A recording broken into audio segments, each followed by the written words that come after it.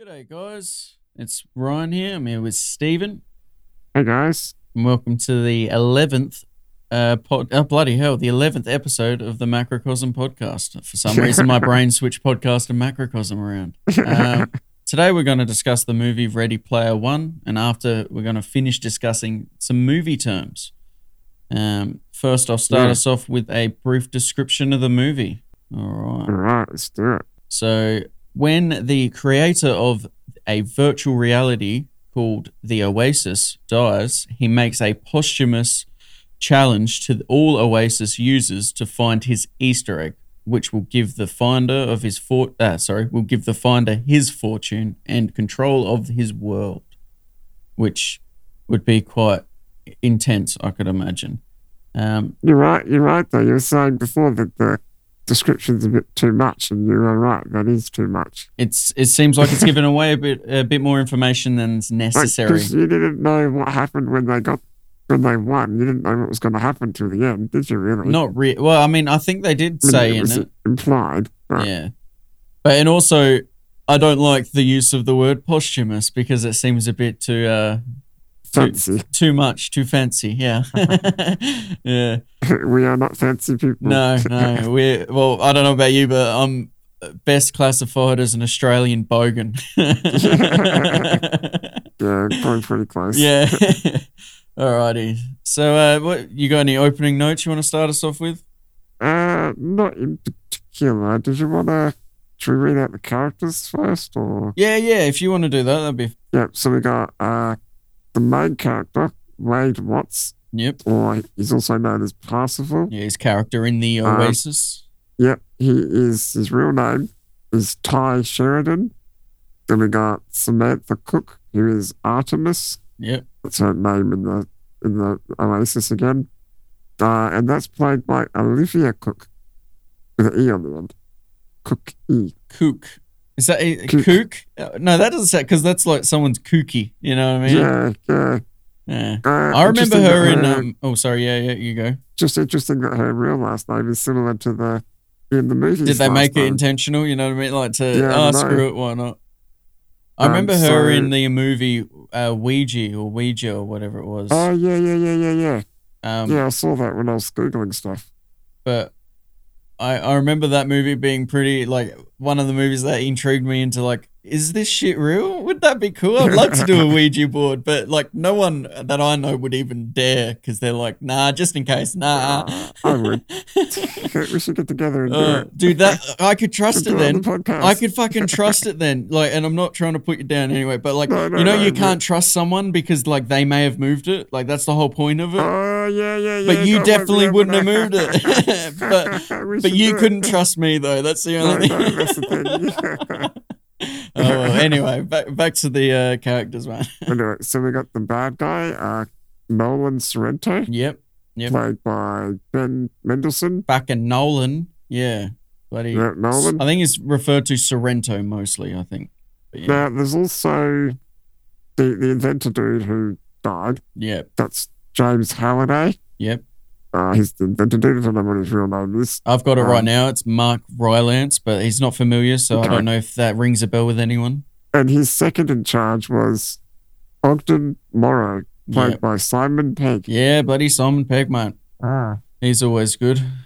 And there's the bad guy's minion.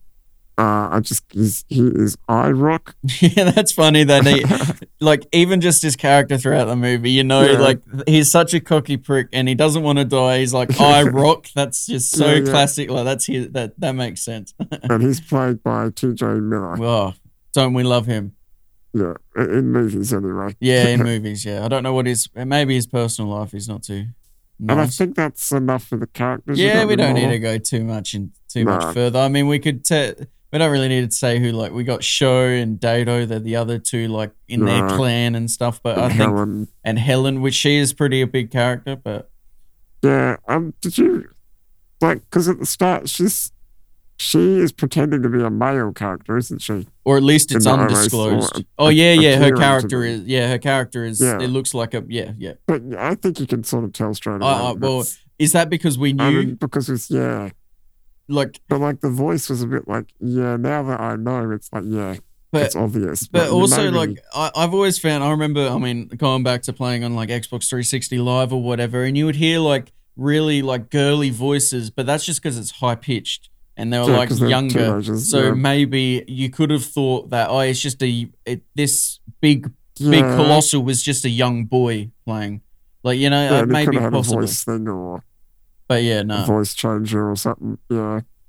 Well, you could tell from the start, like the voice, like you could tell it was a filtered voice. Like it wasn't the natural Oh, yeah, it wasn't microphone. natural, Like, and I mean, even with what's his name, Wade, it didn't say. You could tell it was his voice when he was speaking. So, but Like, yeah. I don't know.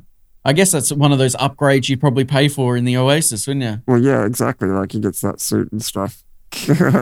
Oh, Full body contact suit then. oh, that thing, yeah, when he gets that. And then, I mean, we should talk about that a little bit. So it's cool that he gets the upgrade and, like, you know, because he wins a little bit or whatever. We'll go into that after. But he upgrades his suit and they're, like, dancing in this floating scene. And you can see in the real life where the red is, like, going over and whatever. Where he's getting And touched, it turns a little bit sexual there, doesn't it? A little bit sexual. Doesn't it? Like, yeah. A little bit. But anyway, and then also again with the amazing suit is where he kicks Nolan bloody Sorrento in the nuts. Oh, yes. And then he stands up off of his bloody, you know, the machine and he like falls to his knees and it was just that. I think that's the highlight of the movie for me. Just I laughed so hard at that. I if I had a mouthful of drink, I would have spat it all over my TV. I seriously, that was just. I don't remember that. There's something else in there. I can't remember what it was. Well, there was a couple quite funny parts in it, definitely. Yeah, there was a couple that made me laugh too. Yeah. I was when it opened up, I was like, look at these fat slobs trying to escape reality. I'm like, oh wait, that's us. That's us right now. Fuck. This is not too far in the future. And then it said in there, it's based in like, he was born in 2027 and there it's currently 2040 or 20 something along those lines or whatever. Yeah. And it's like, oh crap. I'm glad that they didn't push this so that it was like, oh, in 2200 or whatever, they made it so it's like in the foreseeable future. And it really does feel that way. Yeah, so you've got, so I guess that's a good time to talk about the intro. So it's like he's just woken up in the morning like it's every other day. Every other day. And he's walking off down to, turns out to his little... Not walking off down. Well, climbing. He was parkouring. He was bloody... Parkouring. Yeah, he was mirror edging down to his...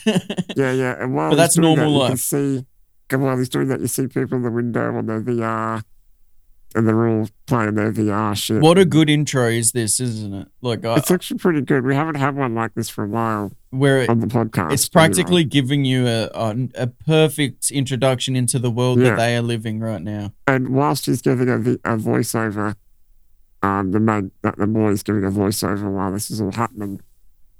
So he goes to like some sort of junkyard, does he? Is that where he ends up? Yeah, at least it seems that way. It may not like be a junkyard, but house or because he goes into like a van and he closes it up and it's like his special area. Yeah, like his bed, his little VR shed. That's what I called it. Yeah. And yeah, I thought that was a pretty good intro. Like, and then he goes into the VR. But wait, explain. I just want to like the because it's quite powerful, the intro. Like it gives you it really does give you a sense of how desperate all these people are to escape this shitty, because it's trailers like stacked on top of each other. It's like they're in the slums. Exactly. That's the word. It's seriously a virtual reality slum. And it's almost like you can tell the future with this movie because we're all paying attention to our screens a lot more than what we're actually seeing in real life. But also, what they win in VR, it translates to real money, to real world stuff. Yeah. Later on, there's example of bets and stuff, which we'll get into. Oh yeah, and also he won the race so that he ended up getting the money so that he bought a suit which turned up in real life. Yeah. And then he puts on his VR. I like his little treadmill thing. Yeah, I know, right? 360. They have things like that. That's what, and as good as that. Like you said there, he's like narrating, he's telling you, and going somewhere but nowhere is an easy task when you're not moving at all or something, or like Yeah. you know. And he said like, and it's easy with one of these, an omnidirectional or whatever, something like as you said, he's like describing and helping you understand that, because we don't have that reality right now. We're now like, oh, okay, so he puts this thing on and now he can walk. Because me and you probably understood what VR was for fucking years and years. But 2 years ago, my mum would have went, V what? Yeah, what the fuck? Yeah, so like that, yeah, I can see why they're trying to explain it so very easily. So he puts the headset on, he goes into VR. Yep. And then he explains the world as well. So that he shows people playing all sorts of video games. All the different like planets, I think they called them. Like there was like Doom Planet, which was the best for looting. Yeah. And there's a phrase they say towards the end, or a quote, he says. Yeah. He says, people come to the Oasis for all the things they can do, but they stay because of all the things they can be. And I thought that was quite a good quote. That's nice. That's it's almost like a but that's like the dreamer's quote, isn't it? It's like it's like, it's not about greed or whatever. It's about no. You're gonna find purpose here. Yeah, whereas before you weren't you didn't have that. Yeah. Yeah. It's pretty deep, man. That's deep, bro. And then of course we meet is it H? H. I thought that was pretty cool because she's running around with an assault rifle from Halo. Did you notice that? I didn't notice that. That's cool. From the side. That's funny as. No, that's cool. I bet they would have. They showed a front on the barrel, and I didn't quite know if that's how it should look or not. But from the side profile, definitely was a Halo assault rifle. That's cool. Like, that's so cool. I like that. That is cool. That is really cool. I wonder how much money they paid in just to get the rights of these images. You know what I mean? Yeah.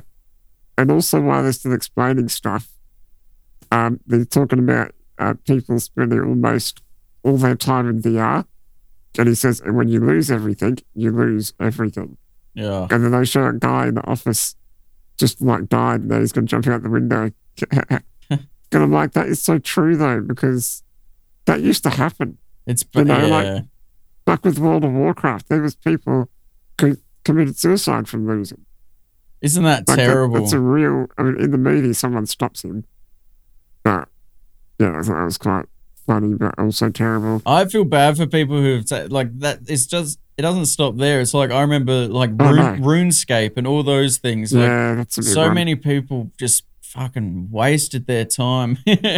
But eventually it might, like, because the problem is with that, you see, even like trying to tell little kids, no, you're not going to make a living gaming, but people do. So you possibly could. So therefore they think they might be that small percentage, and like, yeah, it seems like a life. I don't know. It seems like a life almost wasted in some ways, because the likelihood that you're going to become one of these guys that get paid millions at bloody arenas and stuff, it's Well, yeah, I guess the reason some of them, when they lose the game, kill themselves or don't do well is because they don't have any friends. Yeah. They don't have. Everything was in that that is, yeah. And who am I to say that that's the wrong way to live? I don't care. You do you. But sometimes because they don't have friends, this is where they turn. It's almost like a perpetual thing. Like because you don't have friends, you spend more time in the virtual reality, and you have fun in virtual reality, so you're not going to find real life friends. And because you don't have real life friends, you're back in virtual. Yeah, it's like this. It's like a paradox. Yeah. Dun, dun. And then we find out the inventor has died. And now we get the pretty obvious plot of find the 3 keys. Yeah. You know, that's quite obviously used. Whether it be 3 or 7 or whatever, but it's like, I've set out here's the thing, go find it, and you get everything. Yeah. And I thought that was pretty... it's pretty on the nose. Yeah, yeah. But it's still a good movie. That doesn't make it a bad movie. Just because the plot's simple, but it's a simple plot, but a wicked concept. You know what I mean? Like, it's such a cool idea, but like the plot, it's pretty simple if you look at it very broadly. It makes sense, though, because it's based on a book. There was probably 3 books, one for each key, or Oh, you know, you're right, dude. What if they did? Ah, man, I wish they did 3 movies now, but like not like One of Avatar each. where it's like Yeah, a no. decade between the fucking ones. But Yeah, I don't know how many books there are, but I assume there would be 3 sections in the book or that would multiple make books. sense, I would say. Maybe there's more than 3 keys in the book. I don't know. Maybe, yeah. I might have condensed it a bit, but yeah. And that's why you get the sort of intro you do with the voiceover and the narrator, because books use a lot of narrators. Yeah. Yeah. And that's one way Which is I find that I'm able to tell that the movie's based on the book is by the narration. Well, it's because narration is just like, hey, audience, you may not be aware, but here is a little bit of the author trying to tell you a bit more info. And it's like they feel they can't do it through a character or whatever. So it definitely is necessary. Like, especially with this, it was quite, exactly. It very well suited it. Even like, I'm struggling to think of one now, but like where the narration is actually the character's thoughts in their own head. Yes.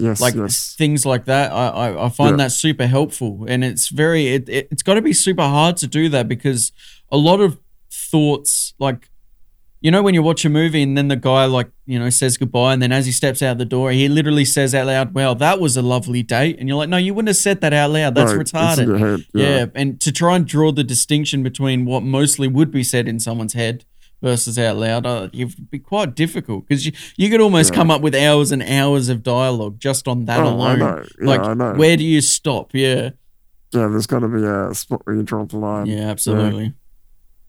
So I think we should just quickly talk about that race. That opening race. That, though, yep. Just quickly before that, we meet the opposing team. The rich team, the Iowis. What do they call them? The 66ers or something? I'm not sure. Yeah. Anyway, we meet that whole team. They got, like, obviously infinite amounts of money and teams and resources. And people. To try and work out these Easter eggs. Yeah. Teams and teams, and money, and they own the world, and it defeats the purpose of this lovely creation land. You know what I mean? Exactly. It's so like the opposite of everything that man stood for, that invented it. Totally against that. Yeah. All right, now we can move to the car chase. Well, it's nothing special. It's just more like how this is where you get a good feeling of how fucking excellent their CGI is. Like how in depth they've gone to, like, all the best example is all of the particles, the debris. How they would have programmed every individual thing, and they would have had to check. It would have been so difficult. And we obviously I don't know how they do it, but it's amazing. Obviously when they come back and he somehow has some information of the race, you know, going backwards and whatnot. And the detail of underneath when he's like,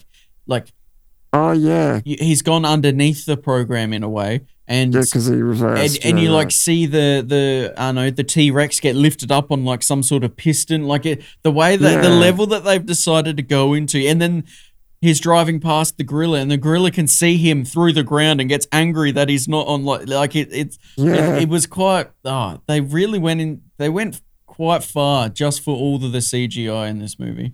Yeah, I mean, you could still tell that it was CGI, but that was probably on purpose. But it was more, I think it was to differentiate between VR and the real world. I think they made it cartoony in a way. Like, on purpose, the characters were, at least. Not all the way to, like, you know, fucking bloody, I don't know, whatever a good description is, but it was quite detailed.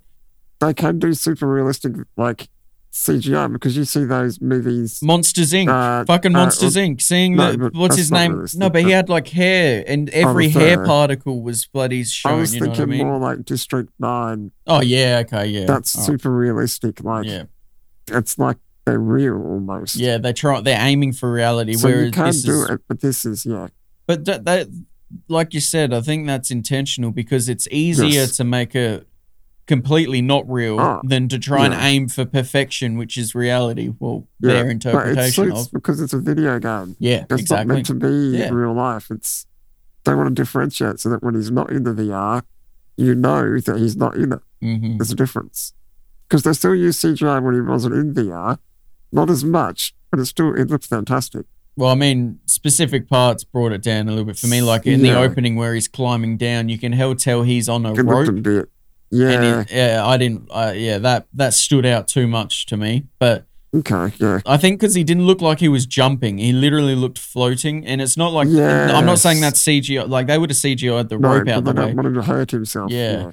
And that kind of defeats it. Like, it's Yeah, he's young. Make him jump this shit. Yeah, fuck him, man. Or at least get someone who, like, when the camera's panning around the back of him, get someone like a stunt double to do it. Stunt double. Who has like the same stature and frame. So a couple of things I noticed in the car chase. Yeah. Was that obviously Wade is driving a DeLorean. Yep.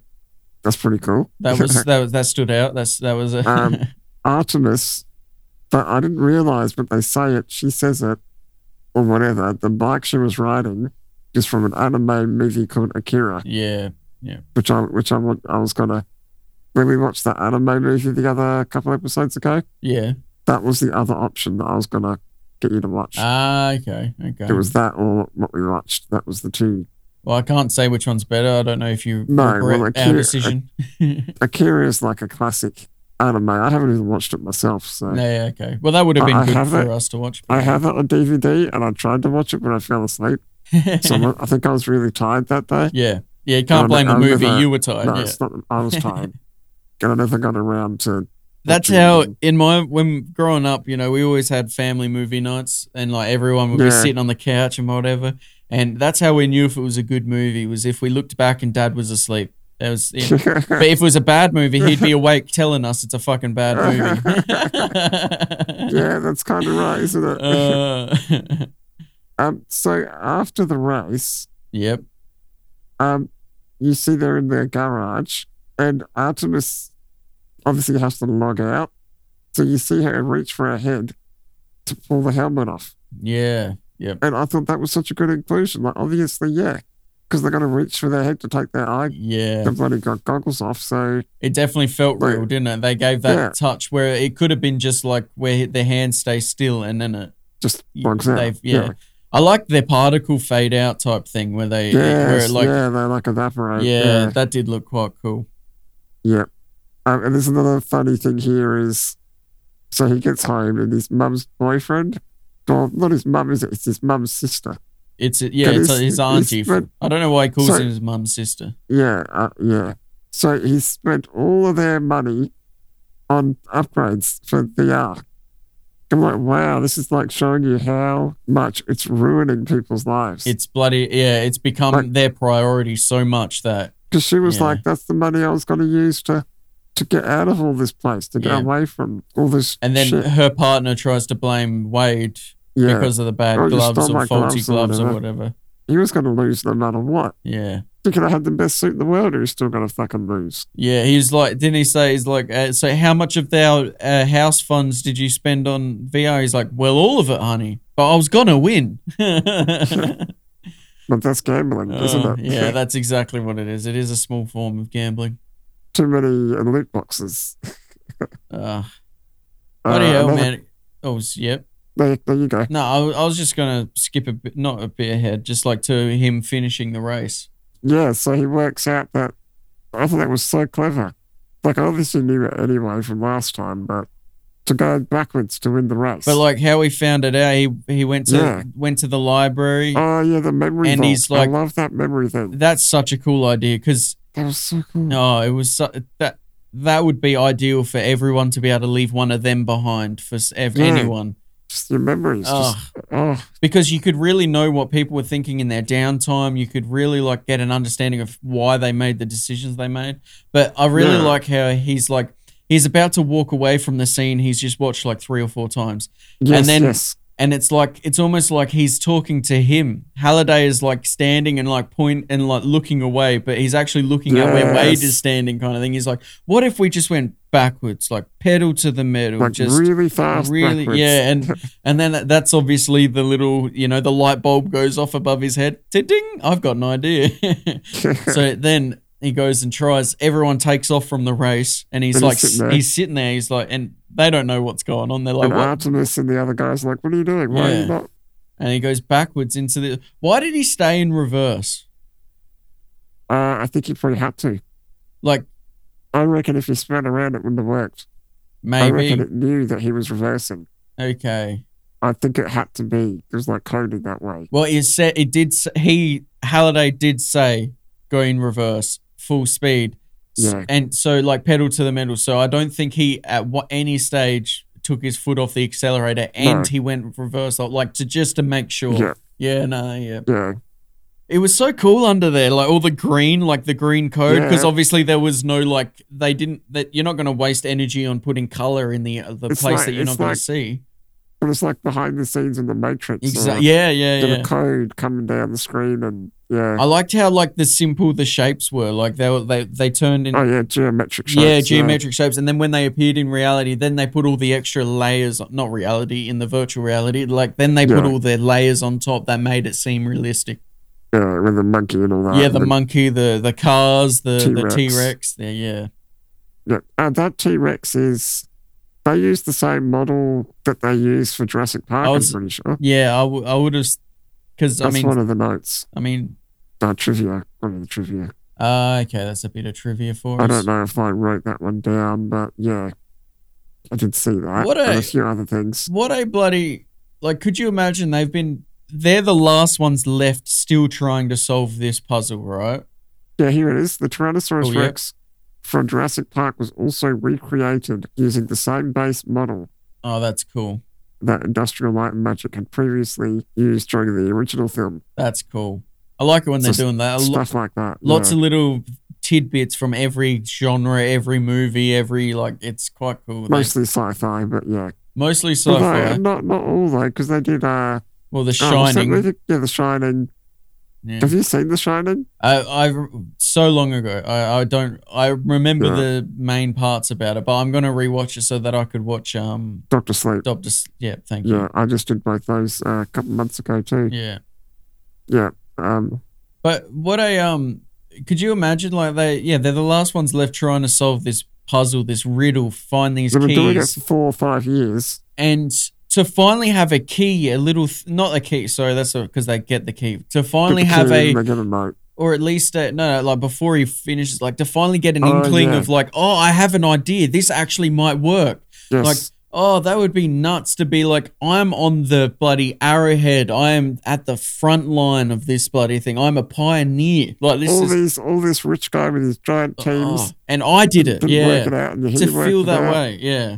Because you have to look into the past. You need to be not stuck in the future. You need to listen to the memories from the past to get the clues. And then to be the first person to see Anorak, or like, Halliday's character in the thing, yes, and to like meet him and get the, like, I bet he, that feeling. and Yeah. and then didn't he take that might be a later scene actually. I'm not Doesn't sure. matter. Doesn't matter. One of them where he's like, oh no, it was, yeah, I'll leave that. That's it right at the end. That was right at Alright. the end. I'm not going to do that. So I've got a note here. They show Nolan in a meeting. Yep. And he's talking to everyone. And they're talking about putting ads in the VR. Yeah. And he's like, because we can put 80%, we can take up 80% of people's field of view before causing seizures. yeah, I know, I'm right? like, what the fuck? I like it that And then- someone says that they're like, and that this is all if we win Yeah. win the yeah, competition. they can change it all. Yeah. And I'm like, yep, sounds about right. Fucking evil, greedy It's a normal- corporation. Bloody normal- hell. Yep, that's like Facebook. Fucking How hell. many ads can we put in people's face? Hey guys, if you're listening, please watch The Social Dilemma. And Yeah, that is all. yeah. Back to the You movie. need to understand how these things work. Ugh.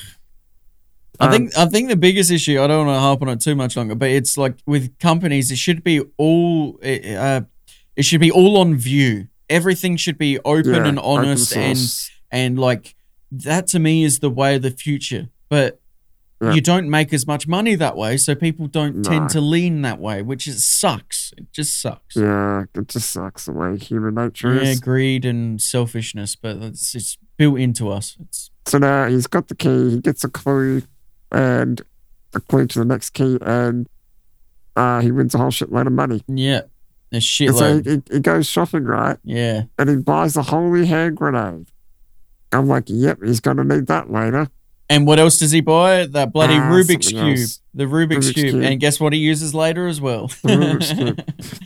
I got some things to talk about that Rubik's Cube. Ah, okay. What do you got? What is there like? Okay, we can do that now. Yeah, little It's tidbits. fine. It's not actually a tidbit, but it's just so he uses the Rubik's Cube. It rewinds time 60 seconds. But Okay. does everyone remember what happened? You can't delete their memories, can you? Nah. Like, they'll go back 60 seconds, but they will know what would have happened. Surely. Just on that alone, that's creeping me out because that's like a form of control, or Yeah, like you've like because they would like feel their arms being forced in a particular, you know what I mean? Yeah. They're moving backwards in their own motion, but they're not in control, and you would still know No. you're like, oh shit, Exactly. someone's used the Rubik's Cube, and that's almost like I'm like, it's a strong word, but that's like rape, man. That's a fucking you're controlling, like, I don't like the sounds. I know it's a game, but I'm obviously thinking of myself being forced, and At least they're not deleting your memories, I guess. yeah. Well, that's, I wonder if it was. That would be better if that would be such a better weapon if it was. Because like, imagine I if don't think it could. it couldn't. It obviously couldn't. Obviously, Because if couldn't. that's the case, they would bloody well, they could hack it and like sort of like delete people's minds. Like, yeah. Then we're getting into like Black Mirror. yeah, no. God damn that. I just thought that was a bit interesting. I'm like, are they remembering this or like? You know what this movie did more than any, like, one feeling I felt so much was awe, like how crazy this was, how like, oh, this was awesome. Yeah. Such a good movie. Like everything seemed appealing, but it also made me super worried, super paranoid about the future, like where we're And heading, also and greed, with the and cube, also with the cube, did you hear the sound effect it made when he used it? Because the Back to the Future sound effect, like when they go back in time. I'm pretty sure that music was in there. Oh, They do it later on as well. There's another bit where you hear the Back to the Future soundtrack. okay. I thought that was cool. I recognized it when it happened. I'm like, oh, I know that sound. I don't know why, and this is probably gonna be blind. Like this is gonna be crazy, but I've never been a fan of the Back to the Future movies. Like, No, they're not. They're okay, but they're not. but like I remember them always being on telly. I remember them being the annoying videos that kept showing up on TV, but I didn't like them. Like I didn't get them. But I'm sure if I would probably take a lot more away from them now. We should probably do that on the podcast. That'll be. Yeah, definitely. Yeah, run towards the things you don't like. Yeah. Yeah. No, I didn't. Yeah, that was more criticisms. And, exactly, and I might. And it might turn out that I was right, and I hate them. No, that's okay. It's good content. Yeah, exactly. Anyway. This isn't important, but Wade slips his real name while they're in the dance scene. Yes. Yep. No, that's what I was. Yep. Good. And somehow they backtrack. I guess they used his name and the fact that he bought that suit because they knew he was using a fancy suit. Yeah. And they could track it on back in the real world, and they found him. And so then he gets in. He has like a invitation to a meeting, like through his VR, doesn't he? Oh yes, that really annoyed me. What?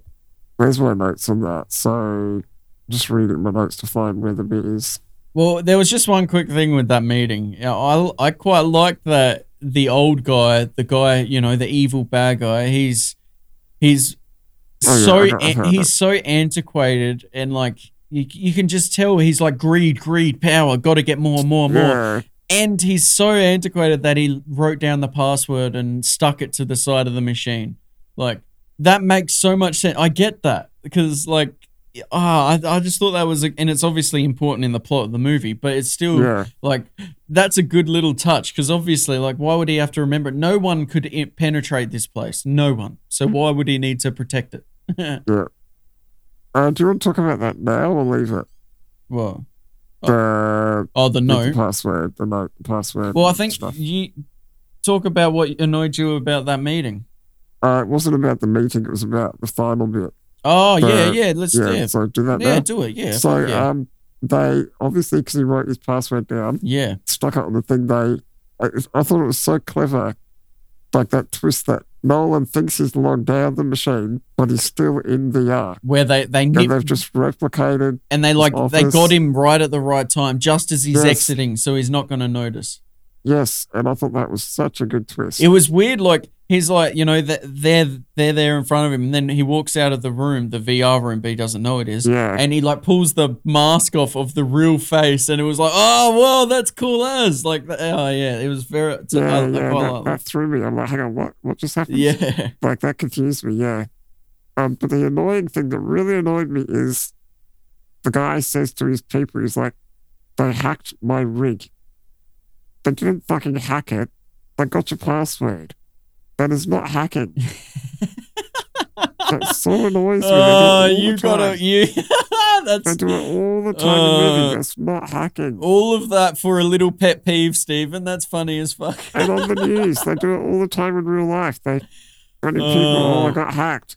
It's like, no, they guessed your password. No, that used to happen at school as well. Like, you'd leave your account logged on, and someone would write in they'd post hacked by blah blah blah. And you're like, you shut the fuck up. That's not hacked. Yeah, you're right. You are right. But it's a pet peeve. Me. It really annoys me. Hacking is like finding backdoors and changing scripts and making code and Not just, I got the password. I'm a hacker now. I'm going to put my hacker hat on now. That's funny as fuck. You're just a detective now, not a bloody hacker. Well, a hacker is watch Mr. Robot. That's hacking. Yeah, that's hacking. There you go.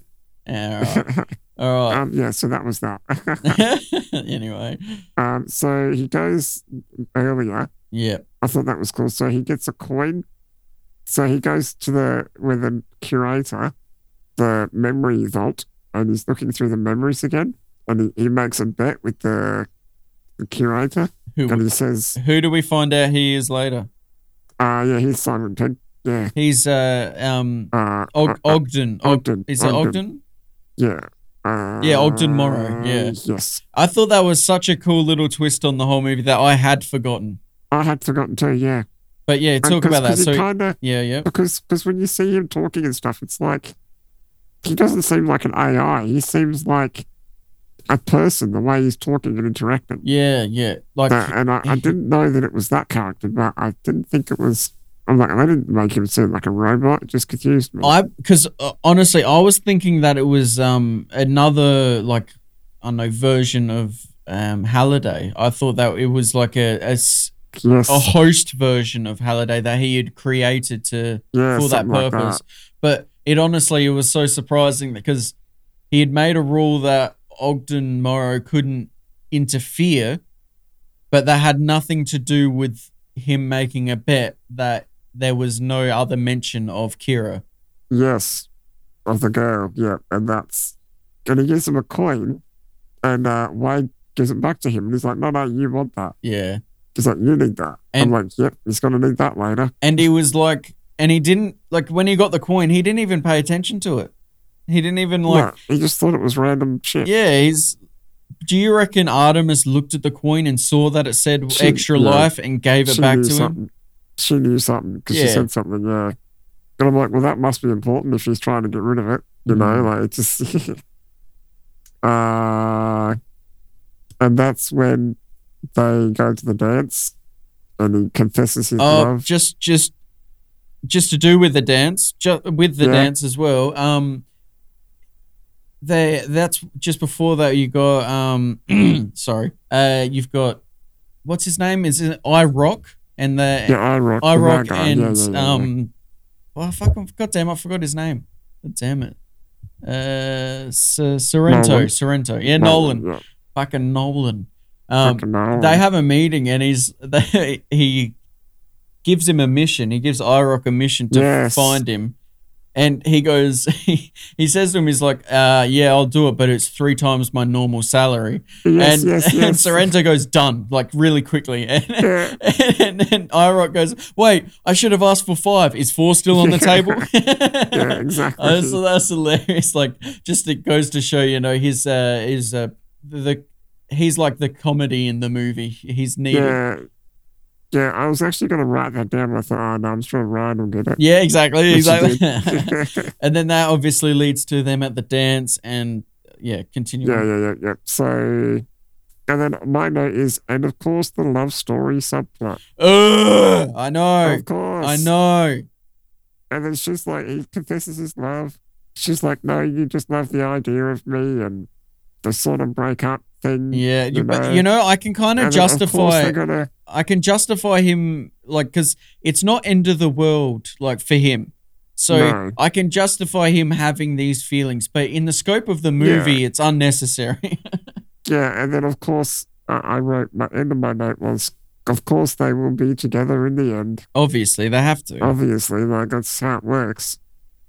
But it took me a bit longer to pick up that it was going to be the love story thing going on. And usually, I pick it up quite early in movies. Well, Like as soon as a guy looks at a girl, it's like, oh, here we go. Here we go. Yep.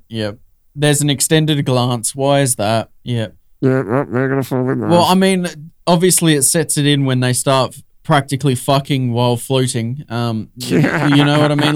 Like you can see in the real world where he's like, how did she not expect him to confess some sort of feelings? obviously, like what the fuck? She's just feeling him up. feeling about, and you can see where like it cuts back, so What do you think? they don't show her like grasping his crotch, but in the No, real world, the suit lights up his crotch area, and you're like, oh, well, why did they put that? Like, Or she rubs against his thigh or something. oh yeah, all right, okay, if that's what you want to see, all right. No, but it was just quite sexual, Yeah. like, and it, Yeah, and how does she not expect him to have any feelings Yeah. after that? Like, what the fuck? yeah. Then she goes off at him. I know, right after, because there's the attack, the invasion happens, yeah. and just after they have narrowly escape after using the Rubik's Cube, Yep. she pushes him over and says, no, you don't understand. Like, my dad was in an internment camp or whatever, So internment. it's like, why were you giving Wade these mixed feelings then if you weren't like it's her own stupid thought. No, but she's using, and as far as Yeah, she she's knows, using him. she's using him. I mean, that makes sense Yeah. because she's in a life or death situation. She's in a like save the world situation. He's not yet. Yeah. He's not there yet. He doesn't No. get it. He doesn't. Yeah. But she just wasn't understanding But that. she, that's okay. but that's also her fault because she should have understood that he's gonna get these signals and interpret them this Yeah. way. You know what I mean? Like, that, But of course, he doesn't know it's the end of the world. He Yeah. doesn't know. give him more shit's going info. on. Yeah, Fill him in. Context, people. Context. yeah, exactly. And this is where we find out about Artemis's father had been in debt, and Nolan's company Yep, buys that debt and then turns him into a slave yep, in a facility to pay off the debt. Then he ends up dying in there, doesn't he? His Yeah, father? because you can't afford. Yeah, it Yeah, turns 'cause into they this make it scheme. impossible. Yeah, They put interest on it and you can never pay it off. And meanwhile, you're just their slave doing stuff in VR to help them get the keys or whatever. yeah, exactly. What do you think about that, though? Do you think that's something that could happen in our future? Debts and paying them off in like factories. Don't you think that Well, is what is happening with I with guess most it health is. like profit run healthcare systems? You know, I think that's Yeah, like.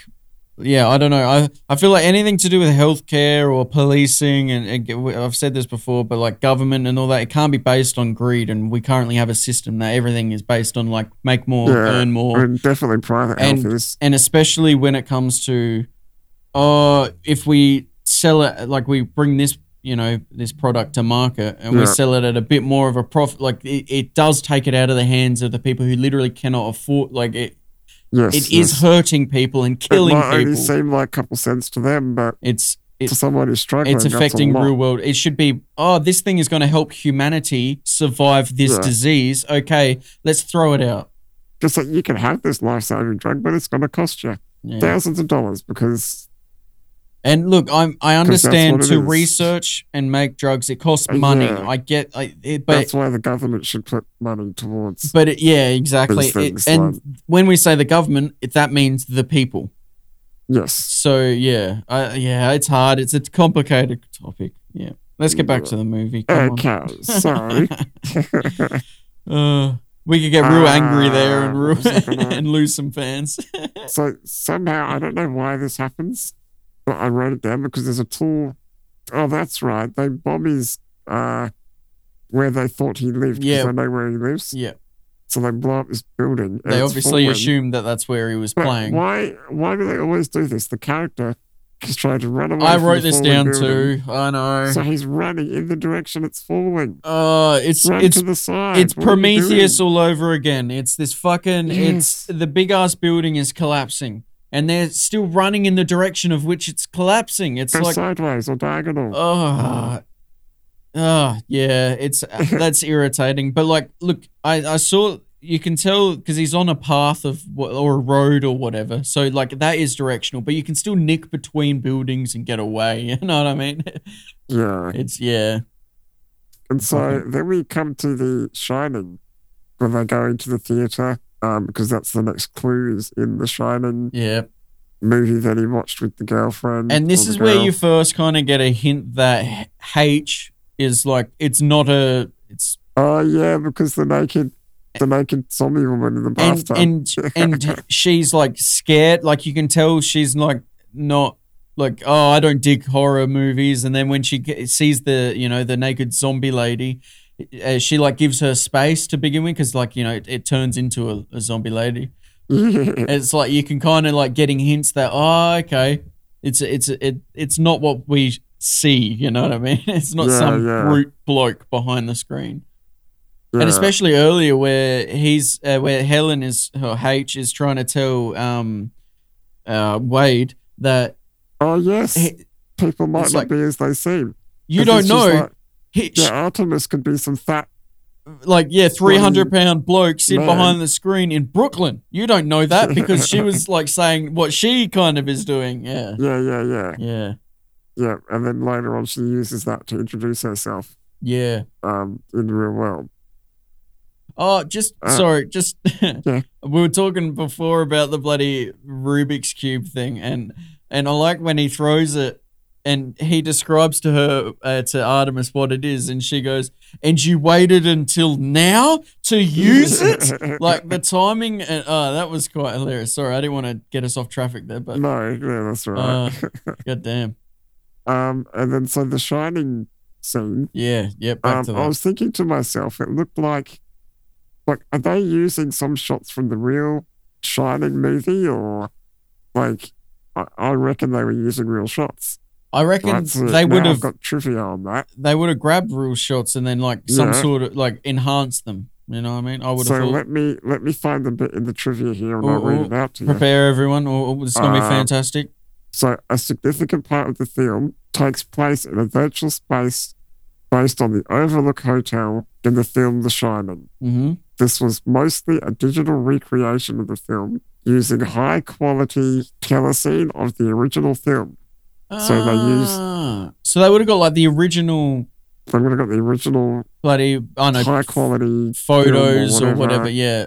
Photos dumbs it down too much, like proper high-end film. Yeah. And they did whatever a telecine is. That's such... I love that.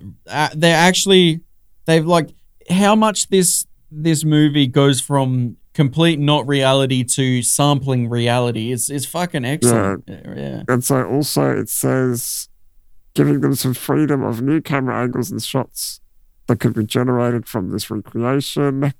So the final film includes a combination of the original footage and also additional work from The Shining by ILM. Okay. Only a few scenes in the sequence which involved real actors, such as the appearance of the twins, required them to construct a faithful reproduction of the set. Okay. And also, finally, the sequence was post-processed to introduce film grain and other aging effects to make it look similar to make the high-quality film match the old film. Yeah, okay. To give it and that I feel. thought that you could see, I felt that I could see certain scenes when they had used the real shot felt a bit more film grainier than the others, you know? Yeah. So that's why I kind of picked this up. Yeah. When I was watching it, that's what I noticed was that film grain. I reckon they've used bits and pieces here. Because it obviously is slightly different between the shots. Yeah, okay. Yeah, I didn't pick up on any of that. And then they just overlaid, the CGI characters and in the shots. Well, I mean, as you would. Which is pretty clever. Because they would have had to cut out whoever the zombie lady was really hugging. They would have had to cut that person out and put the VR person in and stuff. Yeah. Unless that was a recreation. I don't know. But that kind of stuff, it's very clever what they can do. Yeah. I can't even imagine where we're going with this VR. Like, just it's going to be insane how detailed things are getting and how densely we can, stack pixels and like Marvel. They already scanned the actors completely. They don't even need the actors anymore. They got their whole body scanned in. Yeah. And a lot of the time they use that instead of the real actor. I guess they use their real facial movements and the voices. But they barely even need, they're not going to need actors anymore. I mean, it depends on what movies, but yeah, these deep fakes are getting crazy. Anyone can have a Tom Cruise. Like, can't afford Tom Cruise? No worries. Yeah. Make one. Well, you either pay Tom Cruise $10 million or you pay him $1 million to get to use his likeness. Yeah.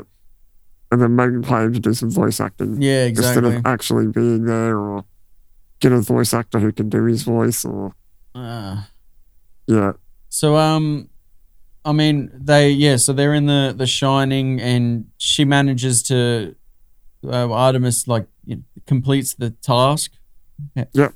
They through that was the zombie dancing, which was quite cool. There was a very haunted feeling. Obviously, that scene is not in The Shining. There's no. Wait, what? Dancing. Isn't it? There's no. No way! I wanted zombie dancers. There are like zombie dead people, but they don't look like zombies, and I don't think they dance. Yeah, no.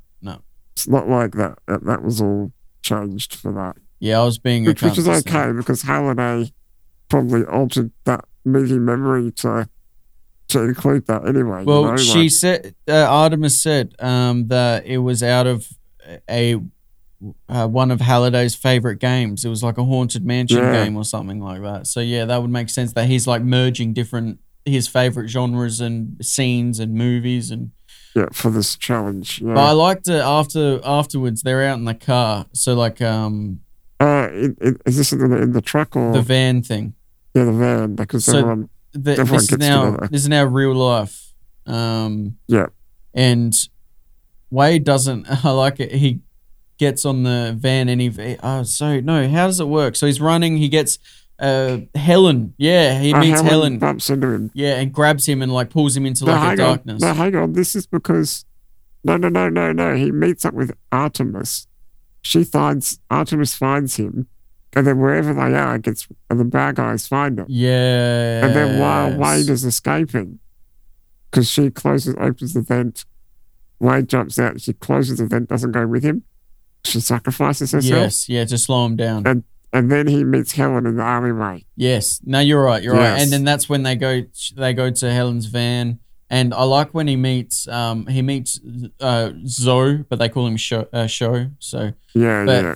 He's 11-year-old. He's like, he says to him, he goes, "My name's Zoe, but people call me Show. No big deal." And then Wade's like, No, it's a big deal. You're the most badass 11-year-old out there. And the other guy's like, he knows. And the Show goes, shut him. Let him tell me. I thought that was great because let him praise me. It goes to like everyone loves a fucking compliment, man. And even if you know it, just throw the compliments. Everyone should just give them freely. I feel like people don't give as many compliments nowadays. Like, even when it comes to little things, just give them. I'd rather be way more liberal with my, my compliments than conservative. So, I don't want to hold on to them. They end up in the truck, like you say, and I mean, you could tell that they weren't actually driving a truck. Oh, yeah. Because it's like they're stationary and someone's like shaking the truck while they're in it. No, but it wasn't. I didn't even think the truck was shaking. It was almost even funnier than that. It was like the characters were jumping. It didn't seem. Yeah. It did seem very bad. Obviously, they're doing that rear projection technique, but with CGI and green screen. Oh yeah. But they're obviously doing a form of rear projection because they really were in the truck. Yeah. No, they it is just a had form, a green screen definitely. on the outside, or back in the old days, they actually projected something on the room around the truck. And this one, they would have been green screen. Oh yeah. Definitely. Nowadays, they wouldn't do the actual projection unless it really needed it, because I feel like the green screen projection would be way more detailed. Yeah. And they can track the motion better in 3D space to match which way the truck's going and to match what they filmed outside. They can map it better. And then, of course, so I wasn't too impressed with that truck scene. Yeah. When you saw shots of the truck from the outside, of course, they were really driving a truck. But when they were inside talking and all that, that was definitely all in a studio. Yeah. On a set, for sure. And then it goes to, okay, well, now they're going to go back and save Artemis, the damsel in distress sequence. But doesn't it, because it turns out that she's necessary to be inside. Like she helps the... Yeah, because she helps from the inside. It's like...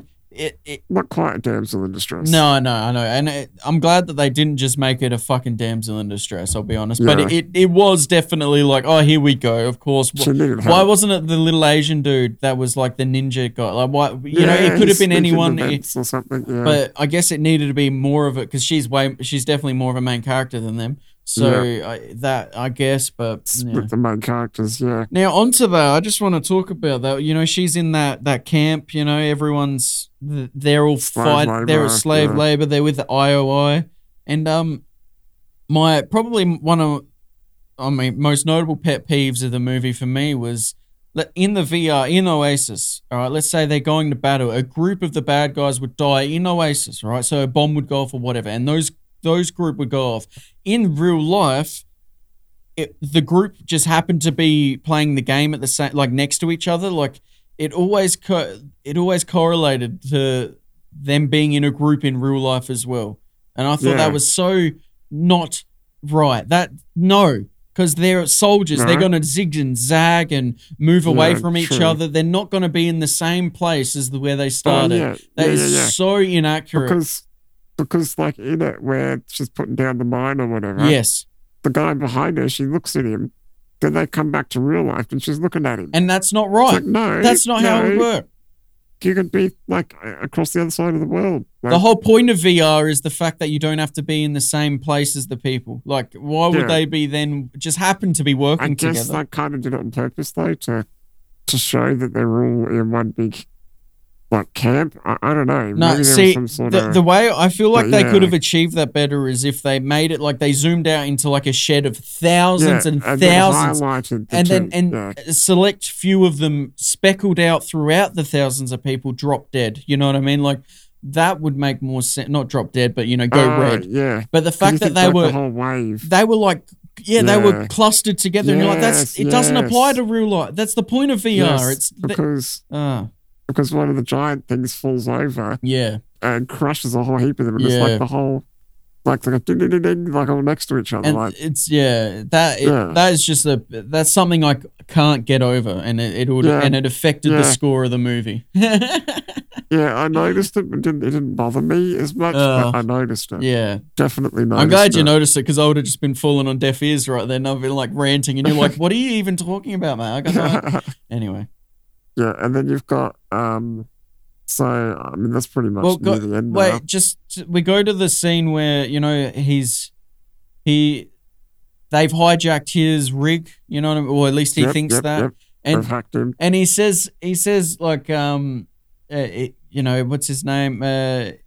Bloody Wade says to Sorrento, he goes, "You killed my mum's sister." And Sorrento replies, he's like, whoa, those were corporate decisions, not personal. He's like, bitch, he doesn't give a fuck. He doesn't care about your corporate. You killed his family. What are you talking about? Well, since when does a corporation get to kill people? And but the fact that he felt that it was necessary or all right to be able, no, that was a corporate decision, not a person. So like he made the decision for the corporate, like for the business to kill them.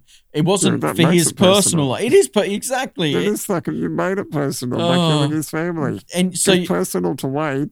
Yeah, extreme. Like obviously he's gonna point a gun at you now. Like the direct reason that is just direct reason why his auntie is dead. And that's a good way to describe it. He's the direct cause. Like he is the one. He had the final say.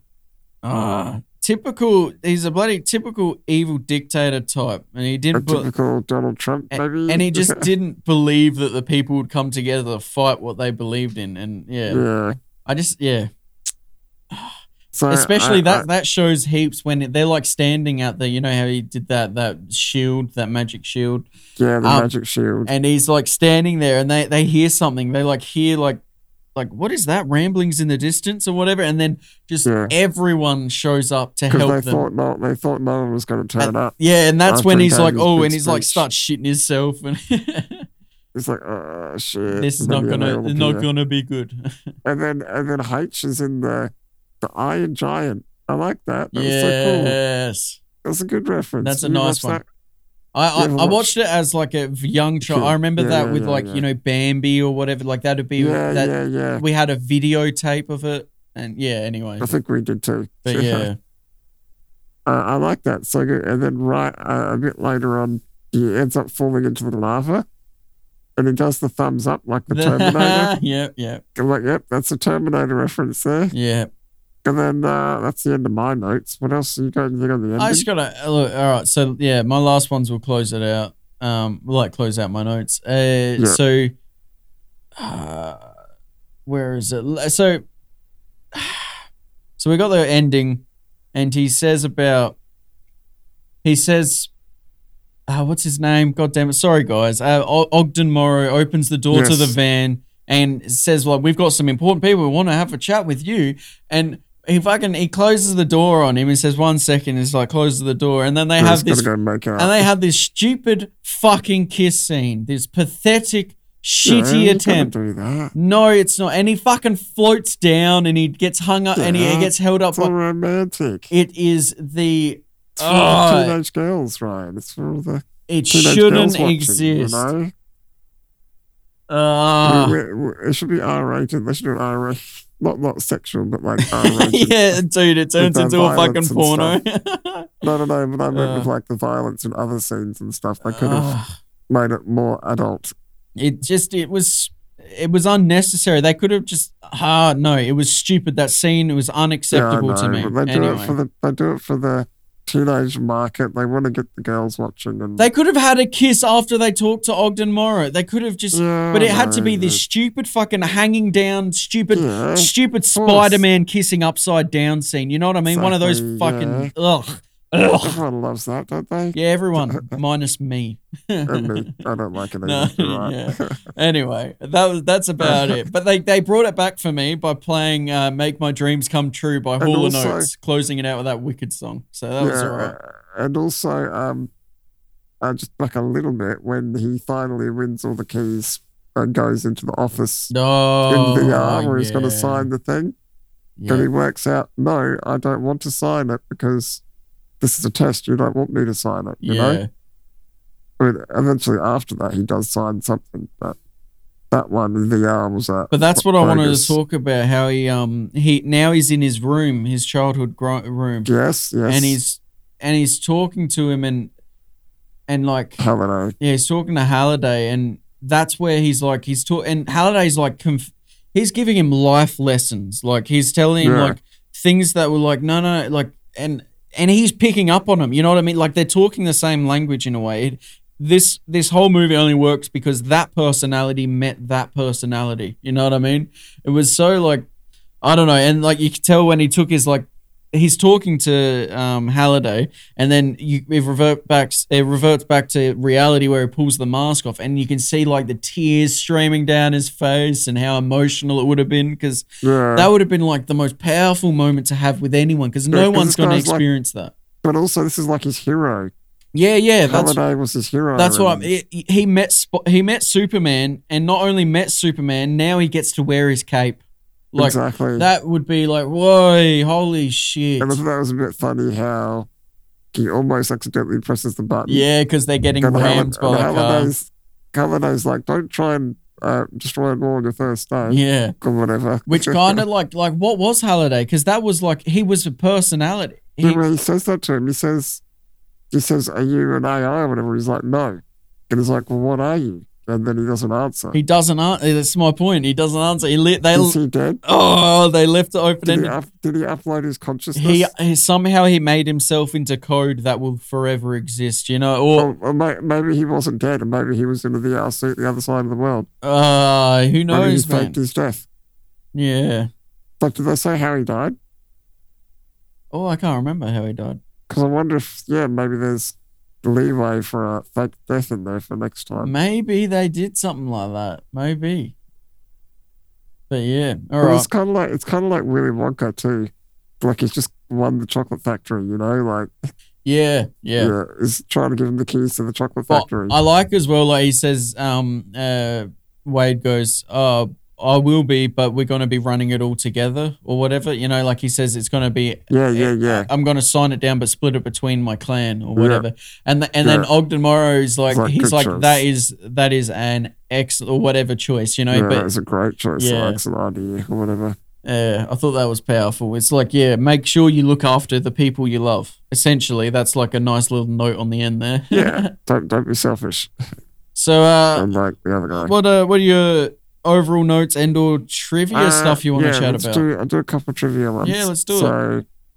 So, we talked about the Shining scene, but in that same bit of trivia, it says ILM also had to faithfully produce digital recreations of several of the cultural references that appear, including the DeLorean, obviously, the Iron Giant, Chucky, the Chucky doll. Oh yeah, the Chucky doll, and someone goes, "Oh, it's fucking Chucky!" Yeah. Oh, that's good. And then King Kong was modeled after the 1933 version. Right. Yep, that makes sense. Tyrannosaurus Rex from Jurassic Park. They used the same base model that they used in the movie. Obviously, not the exact model because it probably wouldn't suit today's technology, but they based it off that. That's all I have for that. So, you know the box containing the orb, the shield, the orb of Ozvox? Yep. That is the box that it was in is the same one that Gizmo is in when he's given to Billy in the Gremlins. That's the box. I can't remember that. I can't either, but I just saw it and I thought that's pretty cool. Yeah, the box in the Gremlins is the box that the orb was in. So there's all these little references to stuff like that's it's crazy, isn't it? How that's what you love, man. It's the little bits and bobs from everything that you can pull. Doesn't need to be there, but like, okay, we need a box. But they put the effort in, you know, and they find a box. And it's kind of like it's kind of like what's a good one? You know, let's say Shaun of the Dead. Anyway, that's because we watched that recently. But like all the little tidbits that connect to itself, but also references to our lives and movies we've all watched in real life, and like it's all those little Easter eggs that make these types of movies so fun. Yeah, my last trivia is we talked about it before the podcast, but so directors that were considered for the film include Christopher Nolan, Robert Zemeckis, I don't know who he is. Not sure he is. Matthew Vaughn, don't know him. Peter Jackson. Yeah, we know him. Edgar Wright. Yeah, woo! They were all considered to direct the film, which I thought was interesting. It was so different with, like, imagine Christopher Nolan doing it, or Peter Jackson or Edgar Wright. It would all be different every time. So Christopher Nolan would be, you know, the dun-dun-dun-dun standard stuff, all right? Yeah. Then Peter Jackson would have been some sort of dragons involved. That's how it works, isn't it? And like big hairy feet. So. Yeah, that's how it works. Something like that. And the other two, I'm not sure. So Edgar Wright, comedy? It would have been more slapstick a bit, wouldn't it? It would have been a bit more funny. I'm not sure if it would have been because he's done some serious movies. Yeah, that's true. So that's because I'm just thinking of you know The World's End and you know the ones he's done with Nick Frost and Sean Pegg. Yes. Simon Pegg. Yeah. Did you say Nick Pegg? Yeah. Something Pegg, whatever it is. Simon. Yeah. All right. So overall notes. You want to start Yeah. us off on them? So Well, actually, you do your overall notes and give me your rating, then I'll do mine. And yeah. should we just quickly do budget first? Oh yeah, definitely. Yeah. So we got budget was 175 million, 175. Yep. All right. and the box office was 583 million. Well done. so Yes. that seems pretty good. Yes. How many seats did this put in cinemas? You know what I mean? Like, I don't know, that's yeah. crazy. Like, But also 'Cause what it's the an net epic. profit was, I don't know. yeah, you're 'Cause right. Profit is different again. Yeah, Well, that's. at least it was in the last movie we did. I wish all of the info gets released like as like, all right, Proper budget, yeah. budget, like even in more detail. What was the budget for your actors? What was the budget for you know, that would be Yeah. sick if we got all of that. Yeah, but they're not going to. No, fair enough. I mean, they don't want to open the doors and tell people their secrets. No. So the camera work I thought was good. Yeah, I had no comments on that. They did a good job of distinguishing CGI from, like, say, when they're in VR to when they're in real life. Yep. I thought CGI was fantastic. Yeah. Yep. Acting was good. I wouldn't say it was great, but the acting was good. Yep. And the music, I thought it was a good use of mixture of real music and film scores. Yes. Yep. It was a good mixture. That's sort of the way to do it. It's okay in a pop, like a pop culture movie. Like you need that those old references. music. Yeah, you need that. It's good. And the pacing I thought was good. You didn't Yeah. think it dragged out too much or anything? No, honestly, I was hoping for more. That was Yep. like I was, as I said before, Yeah, really for more. I was like, oh man, if this was 3 movies, or like I would have been fine. I would have kept watching. So obviously, I almost think it was too short, but it was obviously a long movie, so I don't think it was too Yeah, short. it was But 2 hours something, wasn't it? Yeah, 2 hours 20 or something. I think because this is right up my alley, you know, like Yeah, our it was- alley. But yeah, it is. It's yeah. Yeah, And what'd you rate it, mate? I gave it a 9 out of 10. 9 out of 10. Yeah, nice round number there. The only things that brought it down from a 10 was the scene in the truck. Yep. Yes. And there was probably a couple other things, but the building running the wrong way with the fucking building falling. Yes. Yeah. Just those little things. That was what detracted from me. All right. Apart from that, it was really good. All right. Well, so I agree with you. The camera work was pretty good. The CGI, I don't think it could have been any better. At this stage, I don't think it could have been better. The aesthetics, like the feeling between, like you said, between the VR and the real world, how almost the real world seemed dull, and then they made the VR extremely vibrant. Everything, Yep. all the colors popped. They were like bang, bang, bang in your face, like neon colors. It was beautiful. The story, I mean, yeah, It's not super original. it's very straightforward, very, as you'd expect. And there was a couple scenes that was pulled down my score, obviously, like we've talked earlier about the bad guys. If they died in VR for some reason, in real life, they were next to each other, like those types of things. Like they were just a lot of for the masses, and also like for me, the unnecessary love story. Like it could have been hinted at. They could have flirted, and that could have been the end of it. But they decided to make it a thing, and that's all right. Whatever for the masses, okay. Again, acting was good acting. I think it was great, but it's hard to tell with a heavily CGI movie, isn't it? Because a lot of it's almost voice acting, not really acting.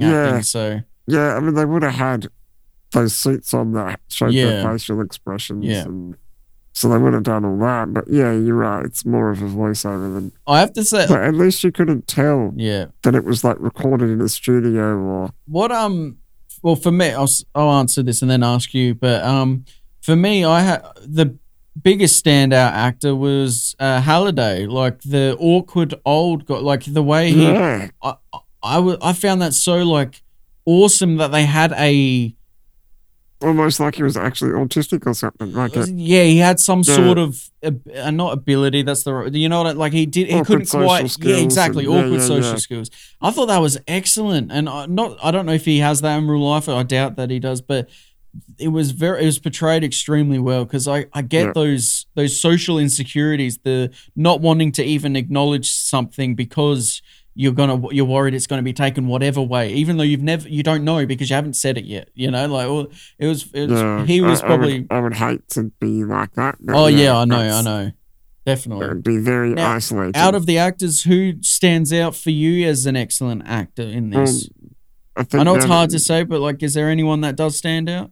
I think what you said. Yeah, okay.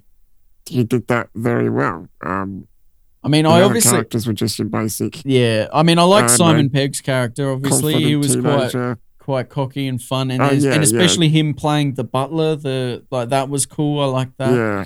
But yeah, I mean, other than that, nothing else. I mean, the other one was pretty simple. Like you've got a confident teenager. Like that's pretty simple. Like I'm sure a lot of people could play that role. It's not the hardest thing to do. He is young and he is confident. So. And I also, like you said on the music, I thought it was a sick mix of the few classic hit songs when needed, and then the orchestral score throughout the rest of it. It was, I thought that was excellent. Nolan was the bad guy, but I mean, I think any actor could have played him. Really, he wasn't outstanding.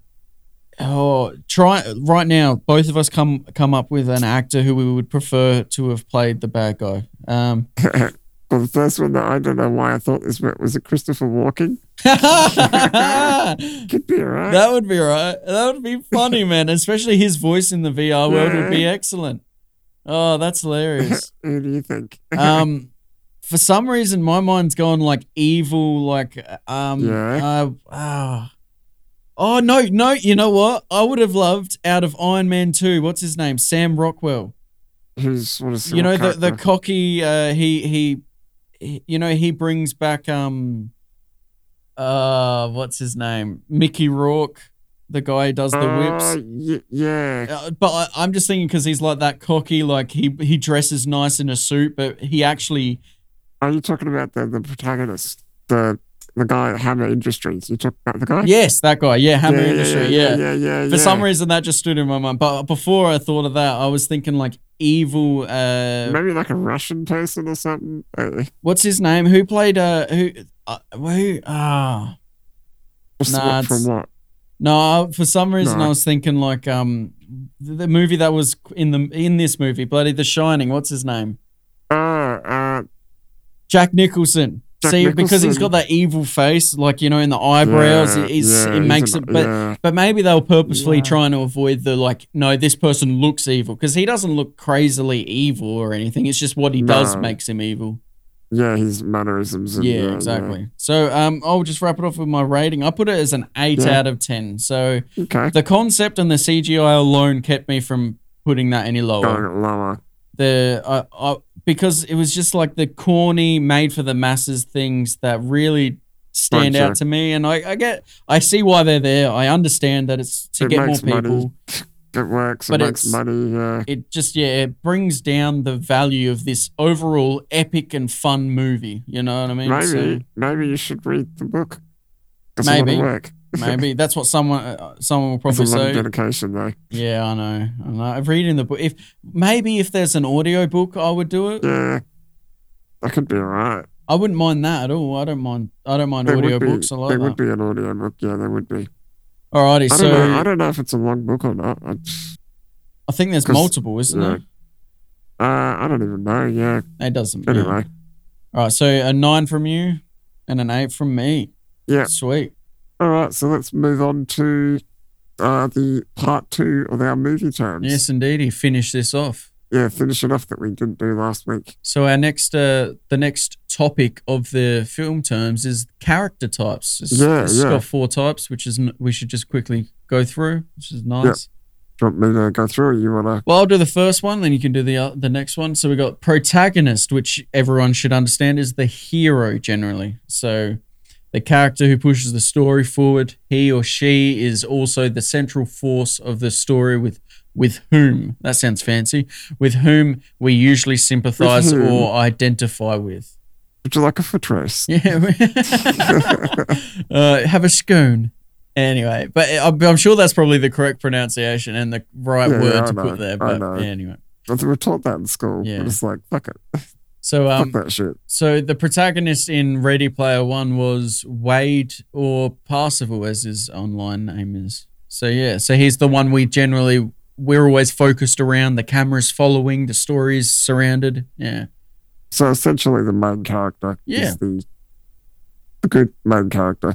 I think protagonist kind of makes it sound a bit, It kind of sounds a bit like you're protagonizing someone, like antagonizing. Right? Yeah, exactly. Because everyone is so familiar with stop being antagonistic. You know what I mean? That's why you got an antagonist. So but it's like the agonist. It seems bad. It's aggressive. Yeah, agony. You're in agony. Yeah. So then we have the antagonist, which is the villain or the figure who opposes the protagonist and creates the conflict. However, the antagonist can be a person, group, force of nature, or interpersonal conflict. I super like that they clarified there at the end. It can be a group, a force of nature, or interpersonal conflict. Like a movie with Hurricane or something. The Hurricane is the antagonist. Or let's go trying to stop the weather. What about Legion? It's his mind who he's conflicted with. That's there's obviously actually bad guys in there as well, but it's still he has another antagonist. But so who was the villain in this movie? Nolan. We got Nolan. Yeah, Sorrento. What's his last name? Sorrento. Nolan Sorrento. Director of IOI. I mean, you could also call another antagonist could have been IROC, but he was like the goon, like the bad guy's minion. But the main bad guy was obviously Sorrento. Yeah, I mean, IROC got shit done. But but he wasn't the mate. He didn't make the plan. Yeah. No. He was like, you do this now, okay. So then we've also got a foil character. So this is a figure whose personality traits are the opposite of the main character. But that's a bit broad. Or main characters. Characters, sorry. But it can also be like, you can be talking about any character and go, his foil is this person. So it's not specific to the main character or the main bad guy. It is more like someone's foil takes them down, is like the opposite, you know what I mean? Yeah. But and then something else that can be a character is the narrator. Sometimes the narrator, in this situation, the narrator was Wade or Parsifal. Yep. And so he's a character in the movie. So he's a first-person narration. First-person narrator. Which leads us into the next category of narration types. Yeah. All right. So obviously narration is the telling of a story by providing supplemental information given to the audience by a voice off screen. It says here the character can either be a character in the movie or an omniscient presence. Now, I'm glad that they said that, but they shouldn't have said by a voice off screen because it's not 100% off screen, but most of the time, yes. Yeah, depending on the type. And also how it says that it can be a character in the movie like the one we just watched, which was narrated by Wade at the beginning and throughout. So that's a first-person narrator. Do you want to... Oh, yeah. Which is a first-person narration, which this style of narration reveals the innermost thoughts of the character speaking. It can be used to reveal secrets or that which should remain unspoken.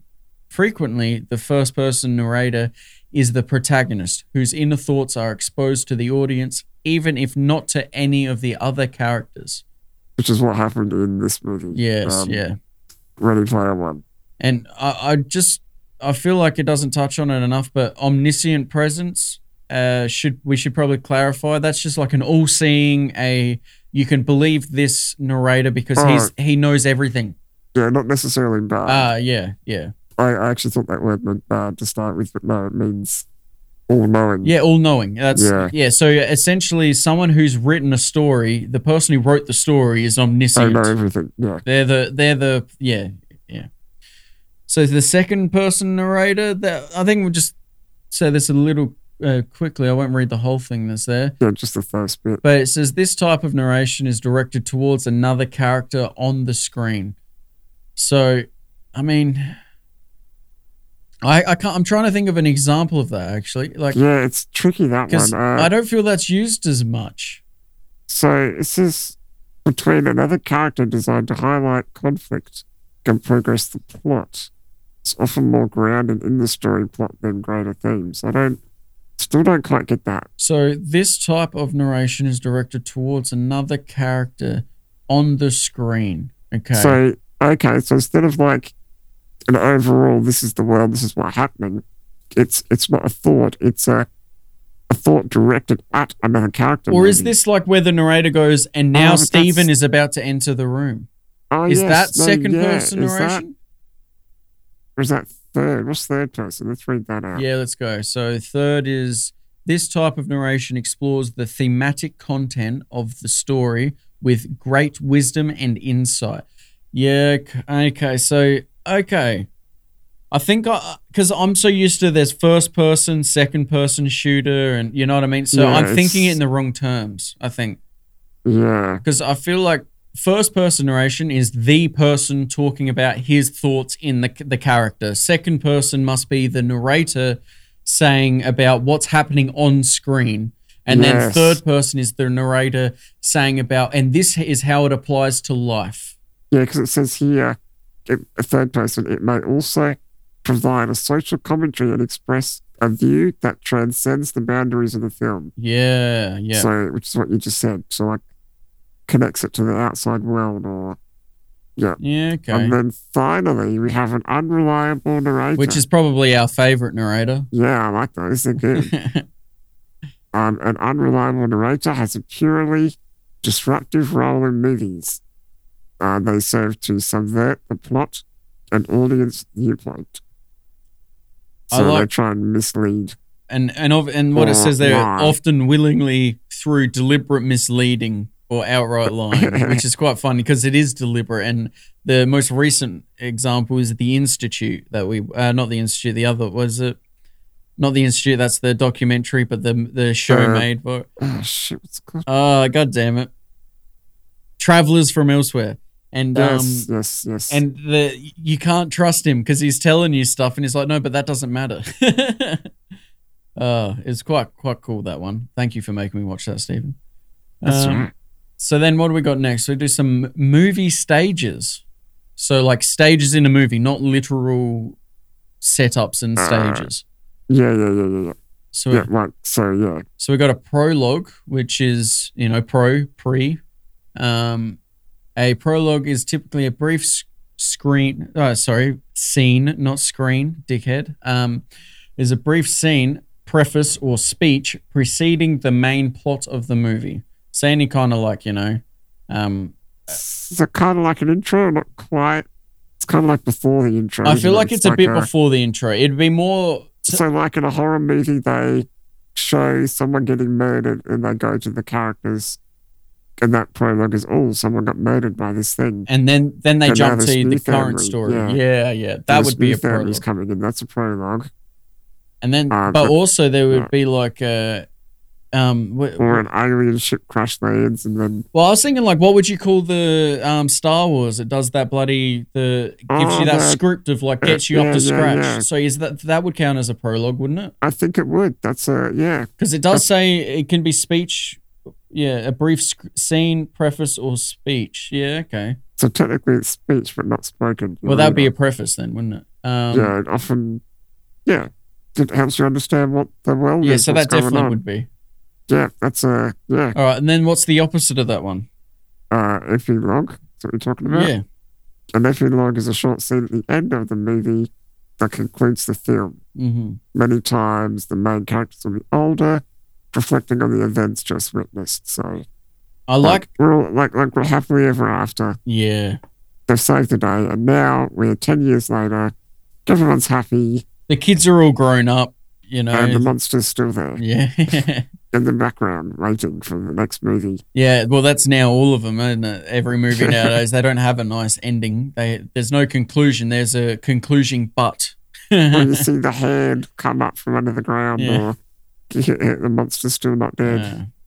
Yeah. All right. So then we got a post-credit sequence. So, which is like Marvel. Exactly. That's a perfect example. Is those bloody Marvel throwaway scenes, the things that like give you a hint that there is a number 2. Yeah, or another character or another story. Or something we may not have realized is occurring at the same time, or it gives or you, like which I mean is fun. An ongoing theme throughout all the movies. Or I used to really enjoy those at the end. Like you'd be waiting at the end of the cinema and you're like, look at these dickheads walking out. They haven't even seen the end credit scene. You know what I mean? Like you're really looking forward. It was like a fun game that it was fun when it was a secret and only we knew about it. But now that everyone knows that, you got to watch at the end of the Marvel scene, it's kind of played its course now. I don't know. It feels like on the nose. It's a bit much now. They could achieve the same thing by an epilogue.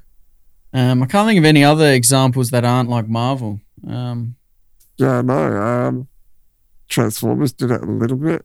Oh, I guess, no, you're right. I think they did. Also, maybe Alien, one of the Alien movies, I kind of remember there being a lead in, but obviously nothing's coming too strong to mind, but that's all right. Yeah. Not used too often, I don't think. Yeah. All right. So next is themes and metaphors. So that's the next topic. This is probably a good one. Got some, so here we go. We got some subtext, which is a term. I think most people would understand that, but it's, what does the description say? A term used in drama and film to signify the dramatic implications beneath the language of a play or movie. So it's something where just because they didn't say it, it's still said in a way. You know what I mean? Would that be, though? I guess that's a bit obvious, though. Like in Ready Player One, the love story. It's kind of subtext almost, but it's kind of obvious at the same time. Isn't it? I don't know if that's necessary. It would have been subtext up until the point of that he mentioned that he loved her. Like it was subtext because you could see like the eyes, the being puppy dog eye, like all those things. So that's subtext there kind of thing.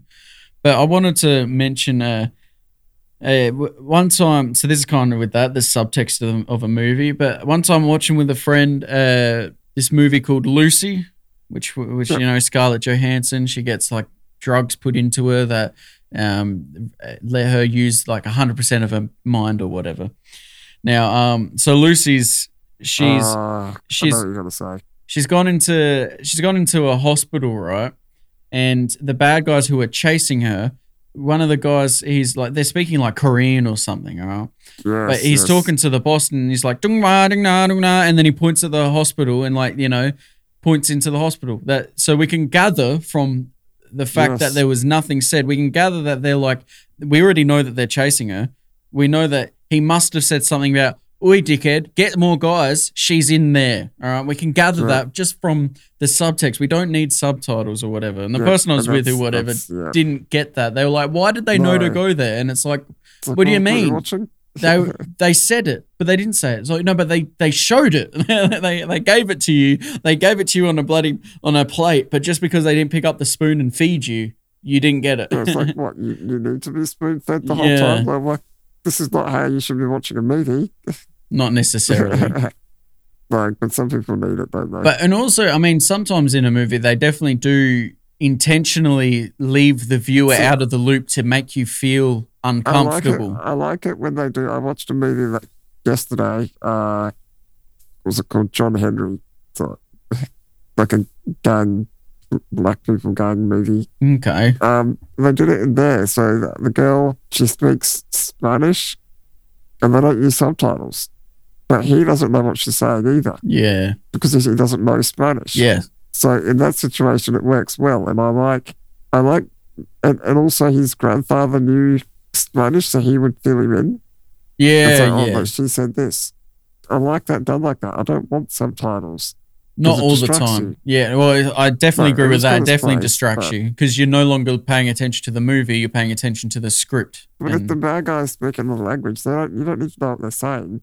You just need to know generally what they're doing. You know, like, go get that guy. Like, you don't need... Because generally later on, like, someone who is speaking the language that the film is, they would explain to you what has happened, or like they'll say about like, and when they turned and saw us, they must have thought of this, and like they kind of give it to you in another form. Just because you didn't hear what they said specifically, you do get the knowledge somewhere else in the film, definitely. Yeah. So next one is homage. Yeah, how do you say that? How do you say that without sounding French? Yeah, homage. Homage. Homage. Anyway. is just paying respect or tribute to someone or something in a movie. Which, yeah. So I was going to say, I don't know if that's quite right though, but I guess it's a tribute. But like Stan Lee and all the Marvel. Yeah, that's an homage. Yeah, it's like I get that. Homage. But it's also a cameo. You know, so there's different. Yeah, that's more like a cameo. You're right. Yeah. But he's in it because he is. But the latest one, he was CGI in there. So so that would have been an homage. They also mentioned in Star Wars that film pays homage to classic samurai. Yeah, okay, because like classic sword fighting and stuff like that. That's a bit of a stretch, I think. But it is a little bit. I guess they based it on samurai, maybe. I don't know. Maybe. I mean, I guess you'd have to go back and ask the original writers how they get there. So yeah. And then we got next is allegory. Yeah, I'll let you explain that. You understand that better. We got it's an essential and extended metaphor, a literary device. An allegory is a narrative in which a character, place, or event is used to deliver a broader message about real-world issues and occurrences. So what's an example? You got any examples of that? Or? Look, to me, it's just think of, if you understand what a metaphor is, it's where you can take something from these texts and apply it to your life or other world experiences. And I think an allegory is just like it's like what was the last movie we watched last week where there was like it was like don't give up, don't falter, never fail. And that was like a strong metaphor or allegory throughout that whole film. Was like no, don't. The Revengeance. The Revengeance. Revenant. Yeah, the Revenant. Yeah. No, exactly. So that to me is that's a perfect example. I'm glad that popped into my mind then. By the way, I did title the episode. Oh, good. I was going to ask you, did you remember to do that? Yeah. Because I heard it when we talked about it. Nah, cool. All right. So next we got catharsis, which is a point in a film's climax where the audience experiences a cleanse of emotion or a cleansing of emotion. Oh, they've written this weird. Tension. Yeah, cleansing of emotional tension, which is fair. So, like you're watching, you're like, oh, he's struggling, he's fighting. Oh, he's got to dig a hole and barricade himself in. Oh, he's got to run and get to that point. And it's like this battle, a continuing battle. Now, the cathartic point would be where he finally penetrates the sword into the bad guy, or finally achieves the thing that we've been fighting for. And I say we because when you're an audience, you're kind of a part of it. So I guess they did that in Ready Player One when he's trying to put the final key in, and he keeps slipping and missing. Slipping it. Yeah. And then he eventually gets it in. It's like, oh, thank Christ for that. That is kind of a small cathartic point. Absolutely. That's an annoying one, but yeah. And everyone's watching. It's like, why can't you just put the key in?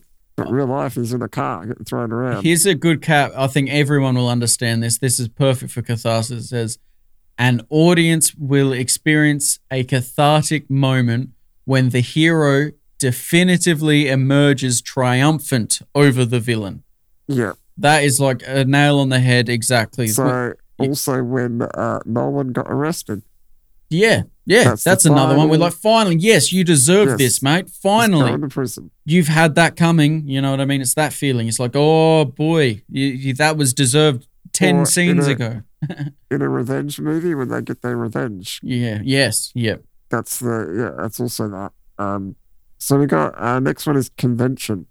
So I guess kind of like a naming convention, or it says here convention is a typical element audiences expect out of a certain genre of film without question. What does that mean? Okay, well, I mean, its example is film noir, but I think a better example would be a thriller or a suspense movie. All right, so or sci-fi. The convention of a suspense movie is to give the film viewer little tidbits that they can try and grasp at and try and work out the story, and you're getting so that would be the convention of that style of movie. And then, like you said, a sci-fi not convention, because that makes it seem like we're going to Comic-Con or whatever. If you're in space, there's certain exactly Exactly. So it'd be conventions. surrounds. It'd be like spaceships landing and landing on a planet Yeah. like that. There's certain things that they follow. Horror convention would be horror. Would be like Being closing scared. the medicine cabinet and So, then opening yes, it, and in the fucking mirror, thing and is then behind you. They're using all these similar things. Or everyone splits up. That's a Oh kind yeah, of a thing that we'll happens. we'll, That's a we'll cover convention. more space if we separate. No, we'll all fucking die if we fucks. separate. Yeah. All right. So next one we got exposition. Is the conveyance of vital background information either through actions or dialogue to further the events of a story.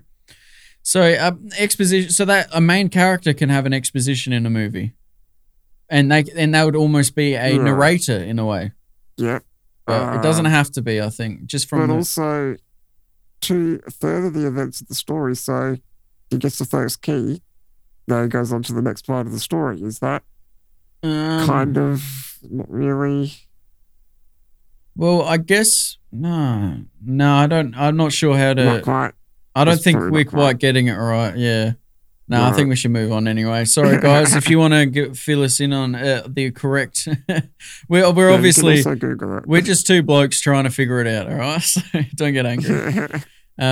Next one we'll go with some foreshadowing, which is quite handy in a lot of movies, but also it kind of sometimes is a bit too much. I feel it's a literary device that is utilized to give a hint or an indication of future events in the story. So like foreshadowing, let's say at the start of the movie, it opens with a scene of this guy buying a samurai sword. You can almost guess that he's going to use the samurai sword a bit later. They foreshadowed the use of the samurai sword. Katana or whatever you guys want to call it. I apologize. I'm trying to think of another example. Foreshadowing.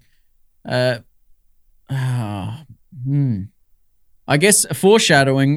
This movie's description foreshadowed the movie. They didn't need to give that much info. Yeah. So what about like when he wins the first key, he buys the Rubik's Cube and the holy hand grenade. Is that? Yes, perfect. Kind of? There you go. Yeah, that's a good I reckon that is foreshadowing. Yeah. Because they're sort of saying, yes, he's going to use this later. Yeah. It's going to be a thing later on. It's essentially foreshadowing is just like a hint, whether it's an object that they've decided to show on screen or they talk about a specific subject and then they revisit it. Like it is just, it's giving you a hint beforehand. All right. So the next one I put in was the fourth wall. Yeah. So the fourth wall is the illusory imaginary plane through which the audience is able to watch the film. Yeah. So sometimes they'll have like the character will look at the camera and talk to us, the audience. Yeah. That's breaking the fourth wall, isn't it? Yes, exactly. Which is always fun. Sometimes when a character is being also a narrator, they break the fourth wall. Sometimes when the character is out loud in the movie narrating to us. Yeah. And sometimes and I also can see it. Sometimes I like this type of fourth wall breaking is when a character in let's say a horror movie, let's say they're like rummaging in a bush or whatever they're doing, they're like they're looking in a cabinet, whatever it happens to be, and the camera's like sneaking up on them, and they're like, they feel a presence in the film. And they look over and they see us, but they don't see anything. Yeah. They see they're looking at the camera, but like it's a weird little like making us feel like we're intruding on them kind of thing. Also, Mr. Robot does that. Oh, dude, that's a better example. Yeah, That's Mr. perfect. Robot does so much more of that. Like talking to us and looking at us and like, you really think this is what is happening? This is all, Watch Mr. Robot, guys. That's an excellent one. Jesus Christ. That's a good one. Yeah. All We're right. up to like season 3 or 4 now. I think they're done with it, aren't they? 4. Yeah, but there's still like 4 seasons. Oh, it's 4. I think it's 4. Oh, I meant, mate. Yeah, I think it's 4. All right. So we got some other terms. These are just, little ones that are around the place. We already went over cameo, but that's just a brief appearance. Jesus Christ, Ryan.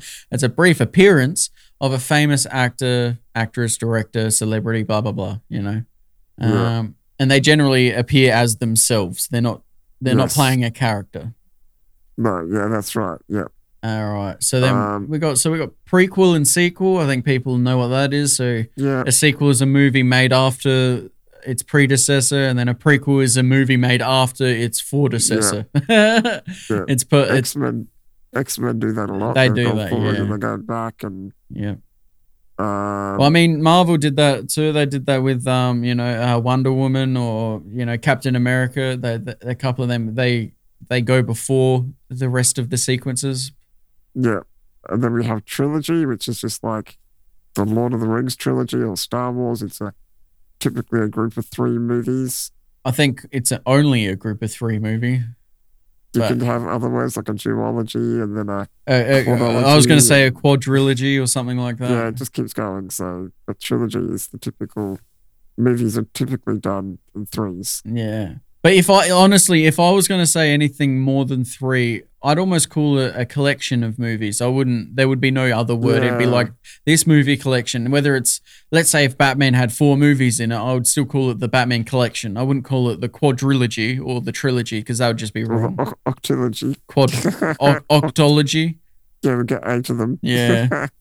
Well, Star Wars up to like 9. Oh, fucking, I wouldn't even know. What's 9? What is even 9? I know up to 7. 10 is- I know 10 7 is is deck. Sep. Oh yeah, and 10 is deck. So yeah, I wouldn't ever know. I wouldn't even know. I know, because you got a nonogon. Or what so if it'd be a it's like, nonology. It'd be a nonology. but what if you start off with deck and you have to minus the 1, so it would be minus 1 decology. You can imagine if it was like they did that way. That'd be retarded. It's definitely non. Yeah. You have a nonagon or Is there a something nonagon? like that. I think so. Is that a thing? I'm gonna Google it. Nono. Just Google this. We need to know what 9 is. You're fucking right. Okay, it's a polygon or a ninagon. So we got a nonology. The name literally comes Star from Wars. nine-agon. Did you know? Yeah, Ninagon. okay. That's for nine. It's ninthagon, nonagon. Okay, yeah, that's fine. Yeah, and then we got anthology film. Yes. An anthology film is a movie with multiple parts or segments. Doesn't have to be film. Just to No, it doesn't have to be film. it can be like series or whatever, but yeah. Devoted to differing narratives. So I guess Black Mirror is kind of an anthology set. Definitely is. They're not film. Some of them are film length, but No, Not I think all, film like is, to me, episodes? film is, it's the way No, they're not using quite. that here. They're using that to describe anything that is a moving sequence. It's not a photo. Anything broader than that is kind of a film in a way, so isn't it it? It's says here they are sometimes linked together by a theme. So Yeah. I don't know in movie. What's an anthology movie though? Like what? I guess all the Stephen King movies. I guess they're well, kind because of to me, it could almost be like different stories that happen simultaneously in a war. You know what I mean? They could almost be counted as an Yeah. anthology because they're not Yeah, about the 'cause- same. They're not about the same story. They're about bits and pieces. yeah. Because the way they're saying anthology film here is like multiple films, aren't they? Yeah, that's how I Or would see a it. film. But Oh, I no, see they're film saying is a hard film because with- I see anthology series. I see that making sense. Everyone would relate to Black Mirror. That's anthology. They're not Yeah. connected to each other. They're not their storyline. You don't need one without episode 2. You don't need episode 2 without episode 1. They're all they're all their they own exist thing, in and their they're all own. connected. Yeah. Yeah. Now they can be Alright. connected depending on what the director wants to achieve. They could yeah, have an yeah. overall theme, or like they're all about Well, fighting I and guess- survival. I guess again, would the Marvel movies be anthology as well? Because you've got different characters. You've got Thor. You've got Iron Man. They're all connected. I- Would that be? Oh, I don't know if we're stretching the term there, but that might be. Yeah, that might. I'm not sure. Obviously not Iron Man 1, 2, and 3. No, They're their no. own thing. That's like a trilogy, but the whole Maybe. collection of the different characters. You know, Maybe. Iron Man, Thor, the Hulk, Yeah. all that. Not sure about and that. then- so a couple of things we have here is ambient light, Which I think we can which- all which is just the background lighting or natural, like the natural light that's natural- available without adding anything extra. yeah, what's showing through the window or Yeah. whatever. Stock footage. I think we kind of went over that. Just before. quickly, sorry, we did ambient light. We should also do ambient Oh, yeah. sounds because, like, I mean, Yes, natural yes. sounds. So, like, birds chirping, streams, fluttering, whatever. That that type of Exactly. stuff. So yeah. Oh yeah, you did say stock footage. You don't need to write it in there, mate. No, I do. I do. For me. You know what that reminds me of? Sometimes I've got a list of like daily chores. You know, generally I like work it out the night before what my next day's plan. And even if let's say I didn't write on there that I'm going to do the dishes today, sometimes if I do the dishes, I'll write it on there and rub it out. You know what I mean? Like so like I sink into my brain that you've got to do these things on this board. No, I was just thinking I could use those words in future reviews. That's all. Yeah, that's fair. That's why I wrote it in there. So we got stock footage, so previously recorded footage, and they use generally they use that to fill in. Yeah, exactly. Fill in stuff. Like not stuff they filmed for the movie. No. Film they've got from other movies. Well, best example is like, you know, you're watching a doco and they insert clips of like World War II or whatever it happens to be, and that would be stock footage that they've used to then put into their film. Yeah. Pretty sure we talked about visual effects. Yes, I believe we did in the last one when we talked about special effects. Yeah, so visual effects is anything added to a movie that was not in the original shot under the subcategory of special effects. They can either be achieved through CGI or through special techniques such as rear projection and double exposures. Yeah. Which we went over those in the last week's episode. And we also kind of talked about it in this one with the green screen, the rear projection. Yes. That it wasn't quite achieved too well in Ready Player One in that car scene, in the van scene. No, it seemed a bit fake. You could tell something was going on. But that's all right. I mean, the overall movie was pretty good though. yeah, that's all. That's all right. So I think that's wrapping it up there, isn't it? Yeah, that's pretty well done. I think so. All right. I think we kept this episode nice. A little bit less than last couple. I think we've done, we've only just 2 hours. It'll be about 2 hours. Roughly 2 hours, which is pretty good. I think, look, guys, if you feel like 2 hours is a bit too long, you can always turn it off and listen to it another time. Yeah, you don't have to listen the whole way through. Yeah, no, I just know that there are other, popular podcasts out there that complain about, 40 minutes isn't enough, then 2 hours is too long. It's like, well, the whole point of it is it's customizable. You can listen to for 20 minutes and then come back and fast forward. You can exactly listen to the second half, not the first half, whatever you want. Well, it's like I'm never that type of person who watches a YouTube video and then goes, "Oh, I hated this video. I'm going to go down to the comment section. I'm going to write this video is bad." Thumbs down. Yeah, I'm going to dislike it. Fucking the only don't like it. The only justifiable dislike I get is so that it changes your feed. Like I understand that. I understand disliking it so it doesn't show you it more. I get that side of it, but still to go out of your way and go like, no, I don't. No, not for me. No, seems a bit much. Don't watch it. Don't like it. Don't watch it. Turn it off. Yeah. Dumbasses. Anyway, that's a nice note to end. Let's follow us on Facebook. Yep. Follow us on Facebook. We've got Instagram. Give us a review on iTunes or Spotify. Leave us a message. Leave us a message. I keep pushing it because I'd love for someone to leave us an Anchor message. That'd be sick. We should probably mention that at the start of our episodes too. Oh, right. Because people might not listen to the end. Yeah, we're probably pretty boring. I get that. yeah. All right. Put ads at the start.